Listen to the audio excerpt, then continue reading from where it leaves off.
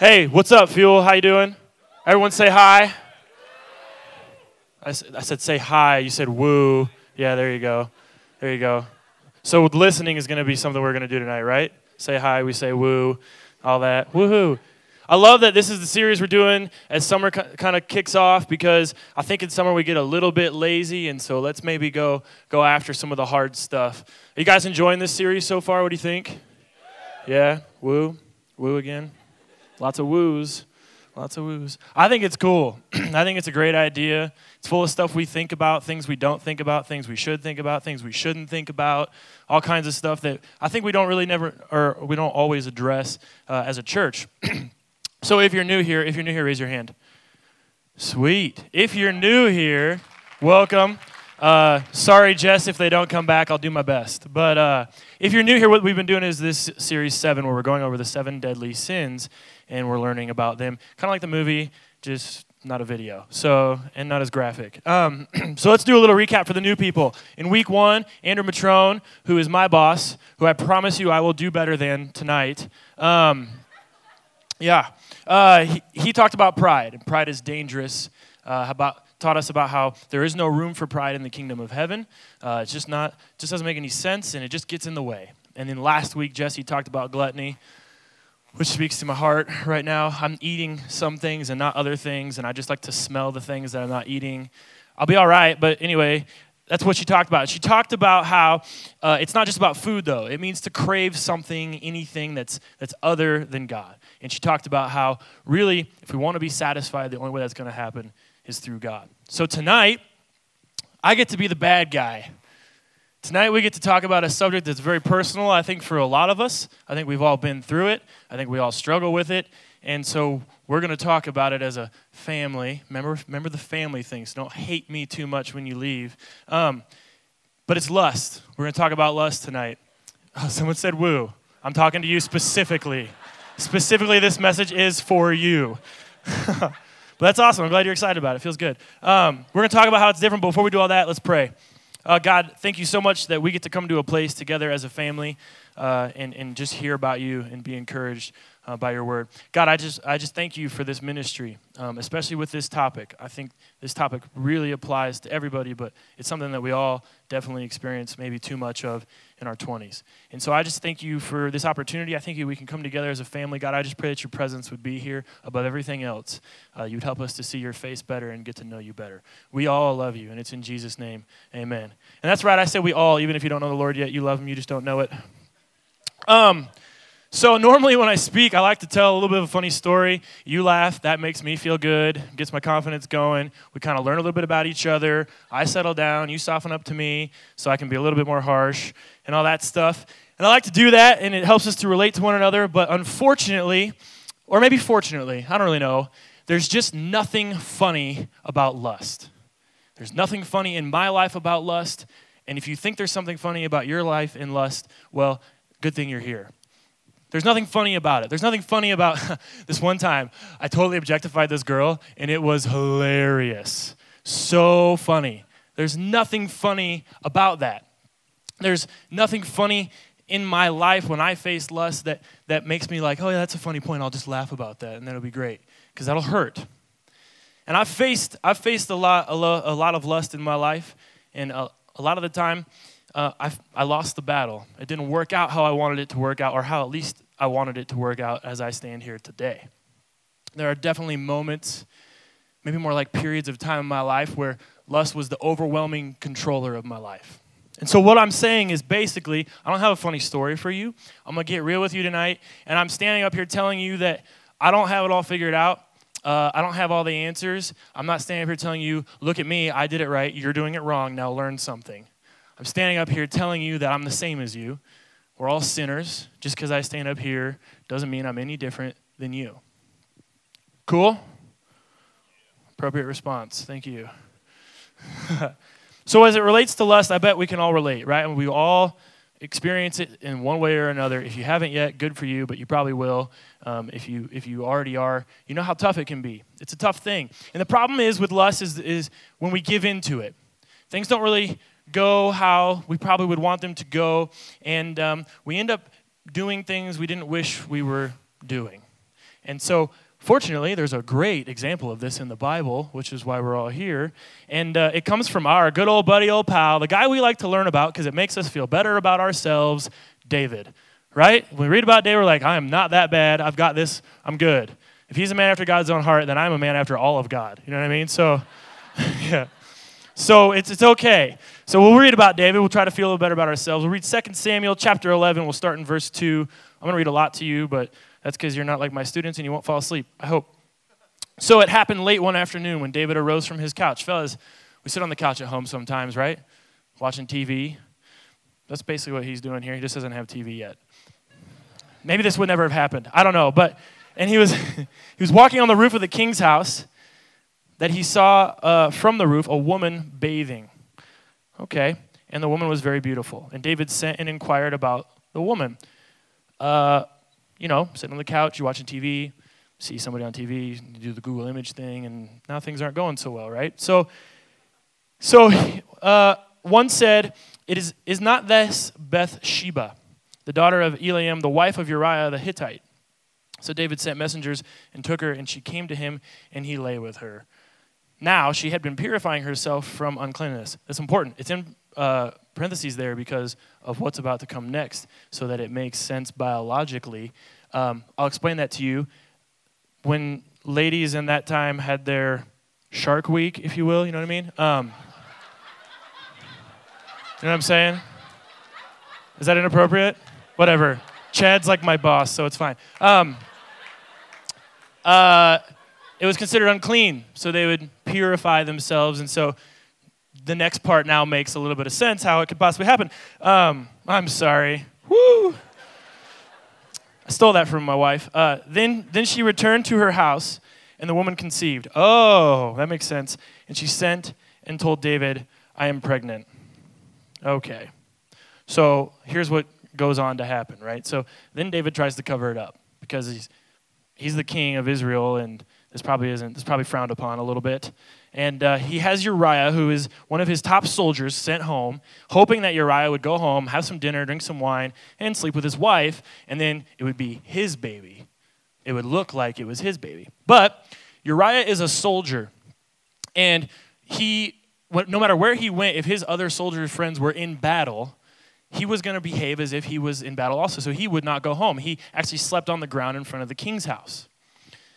So David's a little bit frustrated because this isn't really working out how he wants it to go. He needs to cover this thing up. It can't get out in the open. And then so what he does is he invites Uriah to his house for dinner. Can't say no. He's the king. He's kind of your boss. You got to go.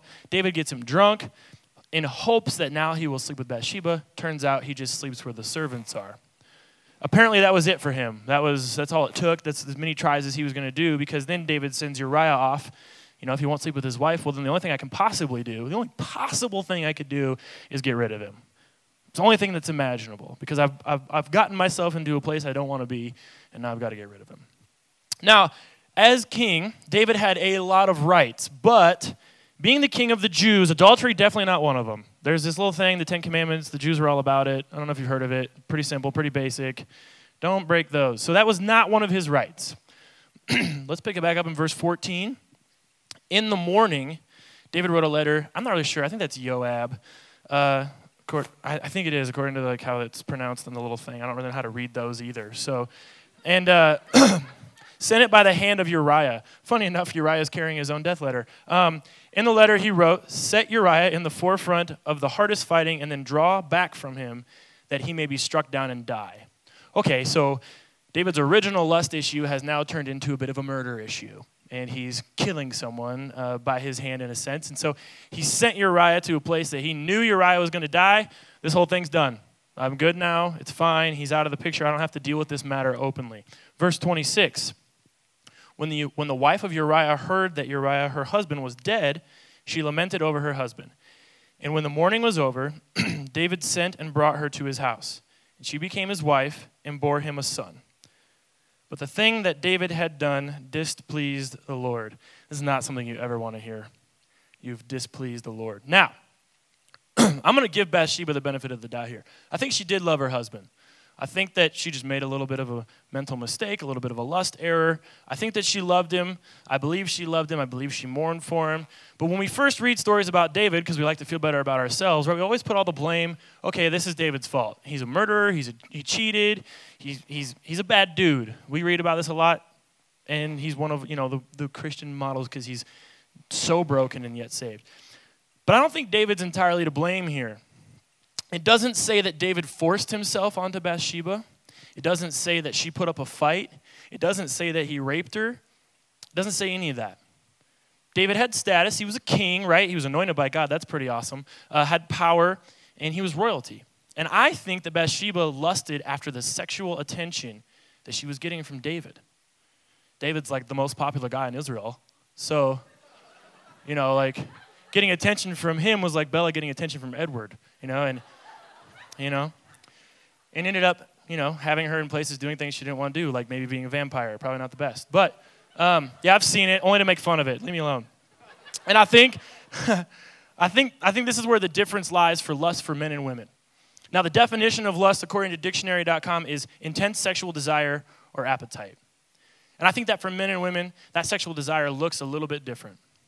For men, for David, the lust is for sex. Just the way it is. For women, for Bathsheba, the lust is for sexual attention.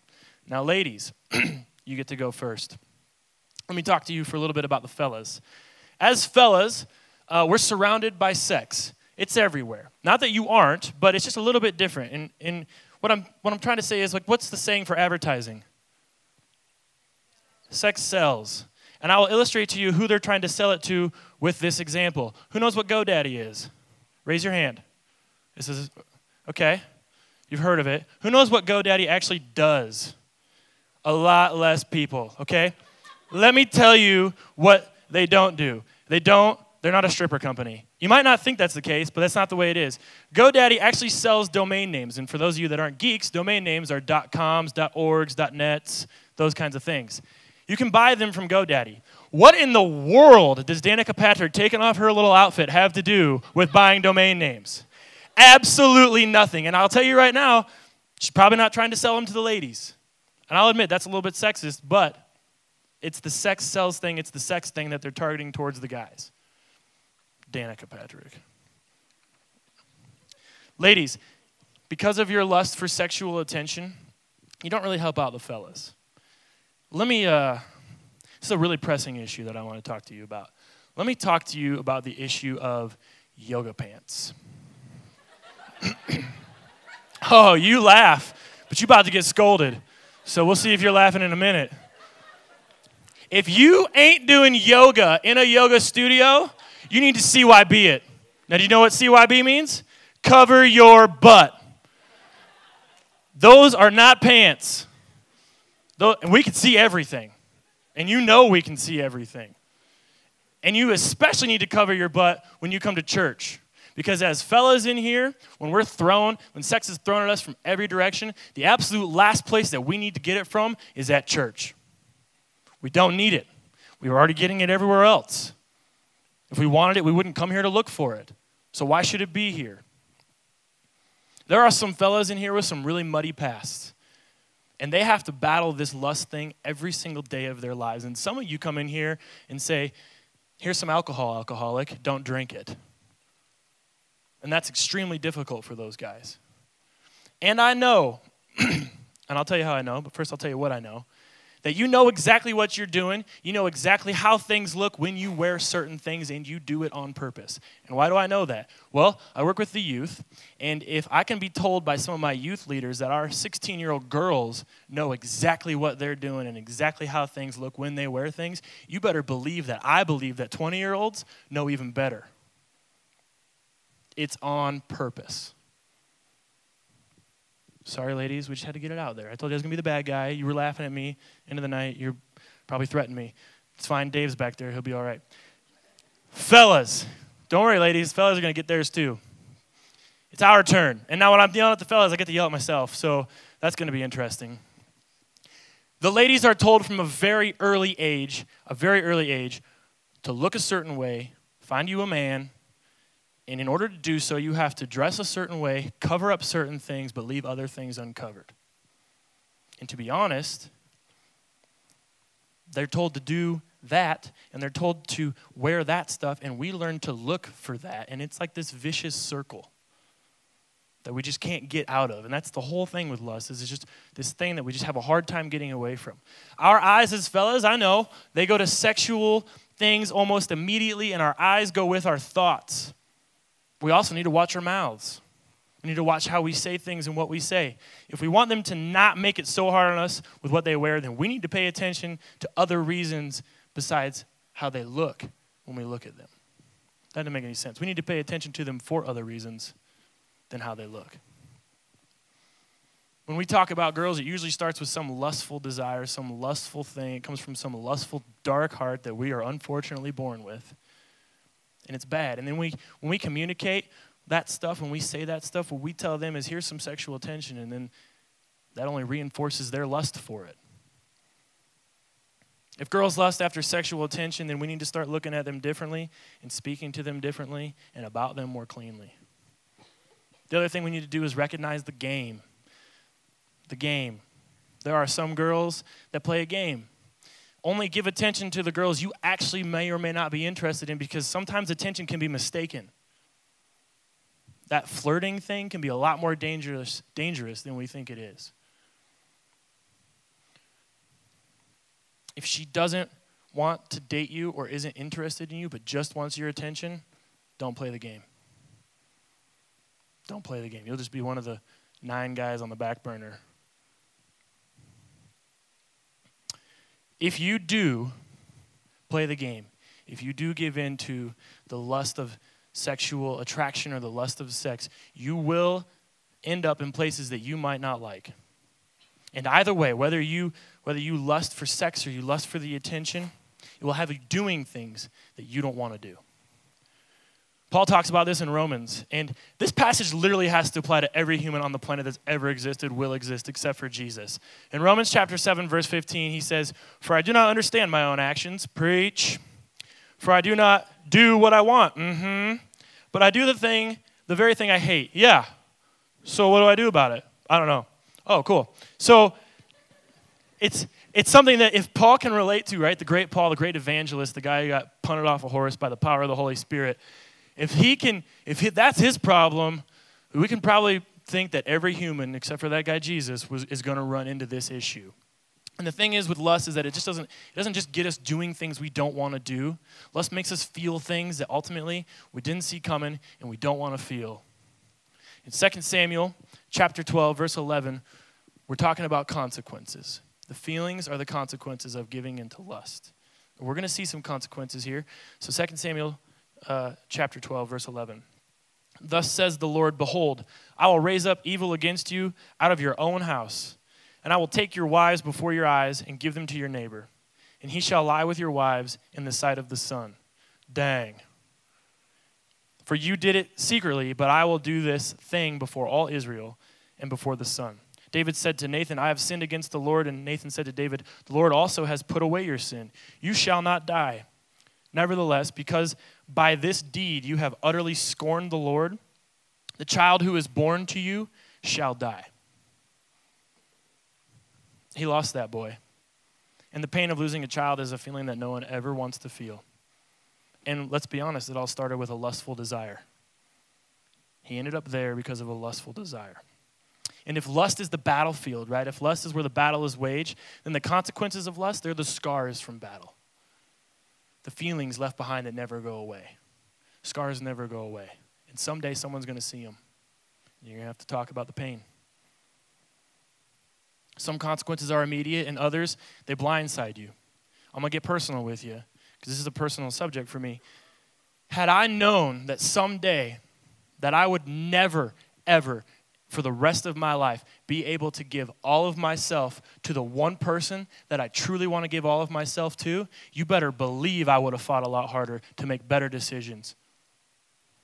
Imagine that. For those of you that aren't married, think about that. There's a person out there that God has planned for you that is the one person you're supposed to be with. And when you get to her, you might not be able to give all of yourself to her, and you never will. And when my wife and I were going through premarital counseling, and this is something that I had to deal with. Man, it was difficult. I felt like I was failing before we even started.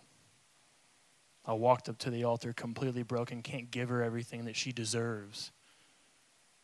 It's a feeling that I don't ever want to relive, and it's honestly the worst I've ever felt in my entire life. I've had friends, family members die, and I've never felt that bad. Band, you guys can come up. Never thought I would feel that way, and those consequences of that feeling, they weren't immediate. They waited just until they could really hurt me. But I don't want to focus on the consequences because we're talking about lust, and that's, honestly, we could talk about that forever. I want to focus on, I just wanted to make a point, really, that there are consequences, and that they're serious, and they hurt, and they last forever. They never go away. But, obviously, there's good news. I'm fine now. So I got over it. I mean, it still sucks, but it's something we still have to work through, but I don't focus on it every day. So what are we going to focus on? Where's our lust going to be focused? It should be focused on Jesus. And we're going to walk through what that looks like and kind of how that can really change a lot of things. Jesus is how we get what we want, get where we want to be, and doing the things that we want to do. We put our focus on him. We choose to lust for him in his presence, and then things will look up. There's a third definition to lust on dictionary.com. It says, the first two were about sex, by the way. It says a passionate or overmastering desire or craving, and then parentheses, it says usually followed by for ... We can and should have a passionate and overmastering desire or craving for Jesus Christ. There is nothing wrong with that kind of lust. It's righteous. It's right. It'll make us feel good, which is awesome. So what do? I mean, we're talking about struggles. You're talking about consequences. You're freaking me out.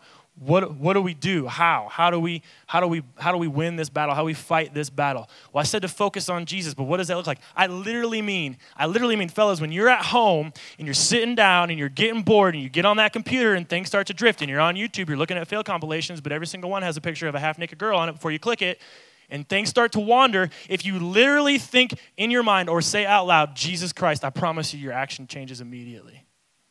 I promise you that spirit will change what you're about to do. It will prevent what you're about to do from happening. If you are in a relationship and there's some lustful desires there, if you say out loud in the middle of things kind of going where they're going, Jesus Christ, that's going to change some things a little bit. A little bit. If you focus on him, I'm serious, like if you're sitting there and things are starting to go bad, if you just say Jesus, that name has power. It has so much power. And the closer I draw to him and the more I focus on him, when I say that name, the more and more it literally gives me goosebumps. And it changes how I behave. It changes what I pursue. He's a savior of joy. Yeah, these lust things, it's terrible, right? This is how I overcame it, because we could live feeling like crap, like I'm so guilty, I've done this thing, I've disappointed you yet again. Gosh, I wish I would stop doing this, and we just beat ourselves up, and nothing changes. We feel bad, but nothing changes. But if you focus on the fact that every single day that you wake up, you get new mercies through Jesus Christ, and you focus on the joy that he has that's in you, that you've accepted him, his joy lives in you. If you think about, Jesus loves me, I have joy in him, I promise you the things that you don't want to do, you stop doing. And you end up in places where you want to be. You get to go forward, you get to be new. We're new creations every single day. If it's something you struggle with, if it's lust, if it's ladies, and it's, that sexual attraction, raise your hand. No, I'm just kidding. If it's ladies, you got to break it a little bit. If it's ladies and you're struggling with that sexual attraction thing, just CYB it. That's one step forward. Cover your butt in case you forgot what that means. Or wear something a little different. And think about, how do I get attention from God? Rather than how do I get attention from some guy who, when I'm seeking sexual attention, doesn't really want me, just wants what I'm putting out there. And if it's fellas and you're seeking after, you're lusting after sex, man, just make that one step, that one time where it's going the wrong direction and you flip the switch. It's a muscle. Got to work on it. I think we all want to be Christians, right? We don't want to just do Christian things. Being a Christian means being God-focused and Jesus-centered. And I'm not saying that I'm perfect at it. I'm preaching to myself up here. It's making me feel good. But we all need that. We all need to be reminded of that. If you can just flip the switch one time, whether it's before you're going out in a certain outfit or what you're about to say about somebody, it changes everything. It heals the broken hearts, the joy. It helps you love better and not feel like you can't love. It's important. I want to just say one more thing. On my heart lately, it's been this theme of urgency. I sit in church a lot. I listen to a lot of people talk, and I love it. I love listening to Andrew speak, Jesse speak, Sean and Chad are great. But how often do I sit there, take notes, and put them away and never really address it? Oh yeah, it's a good thought you have there. How'd you get that? That's good. Oh, that's a great concept. I'll probably apply that like maybe someday down the road. I don't really need it right now. I'm fine. There's a huge lack of urgency, I think, in the church right now. We've gotten comfortable. And so I'm telling you what I would encourage all of us to do is right now, tonight, tomorrow, whenever, do one of these things. Try it. Even if it has nothing to do with lust and it's an action in traffic about to go bad. Because if we're not applying it and we're not being urgent about it, what is the point of being here? When Jesus left and the disciples were left there, they didn't go, I'll play some Xbox and then I'll go spread the gospel. No. He's coming back, right? He could be back in 4 minutes. What do you want to be doing when he gets here? I think we need that sense of urgency, and I think it helps us to apply that switch where we just switch over and focus our minds and our hearts on Jesus because they're filthy. So we have to forcefully redirect them. God changes hearts. As pastors, all we can try to do is motivate you. The behavior change, it's in your lap. Let's pray. God, I thank you so much for such an important message. This is something that I know we all struggle with. Regardless of our faith journey, there's something we're lusting after, and it's not you. And God, it's becoming clear to us through this series that every single one of these things all roots back to a form of idolatry. Not putting you first. Not being urgent with thinking about you and for you. So God, I pray courage, strength, protection over every person in here, over myself, over the worship, over every human body in here. God, that you would help strengthen us in our will to choose you every time, because we need your help. We can't do it without you. God, I pray that for those people in here tonight that are really struggling with lust, that you would just light them up. For those that feel guilty, that you would bring them joy. And for those that are struggling, that you would bring them strength. God, this is one of our toughest battles. It's the inward sin. So we need you. We need the light of you inside of us so that darkness cannot exist. And we pray that you would bring that to us. We love you. We need you. We want you. Help us. Encourage us. It's in your Son, Jesus Christ's name, that we pray. Amen.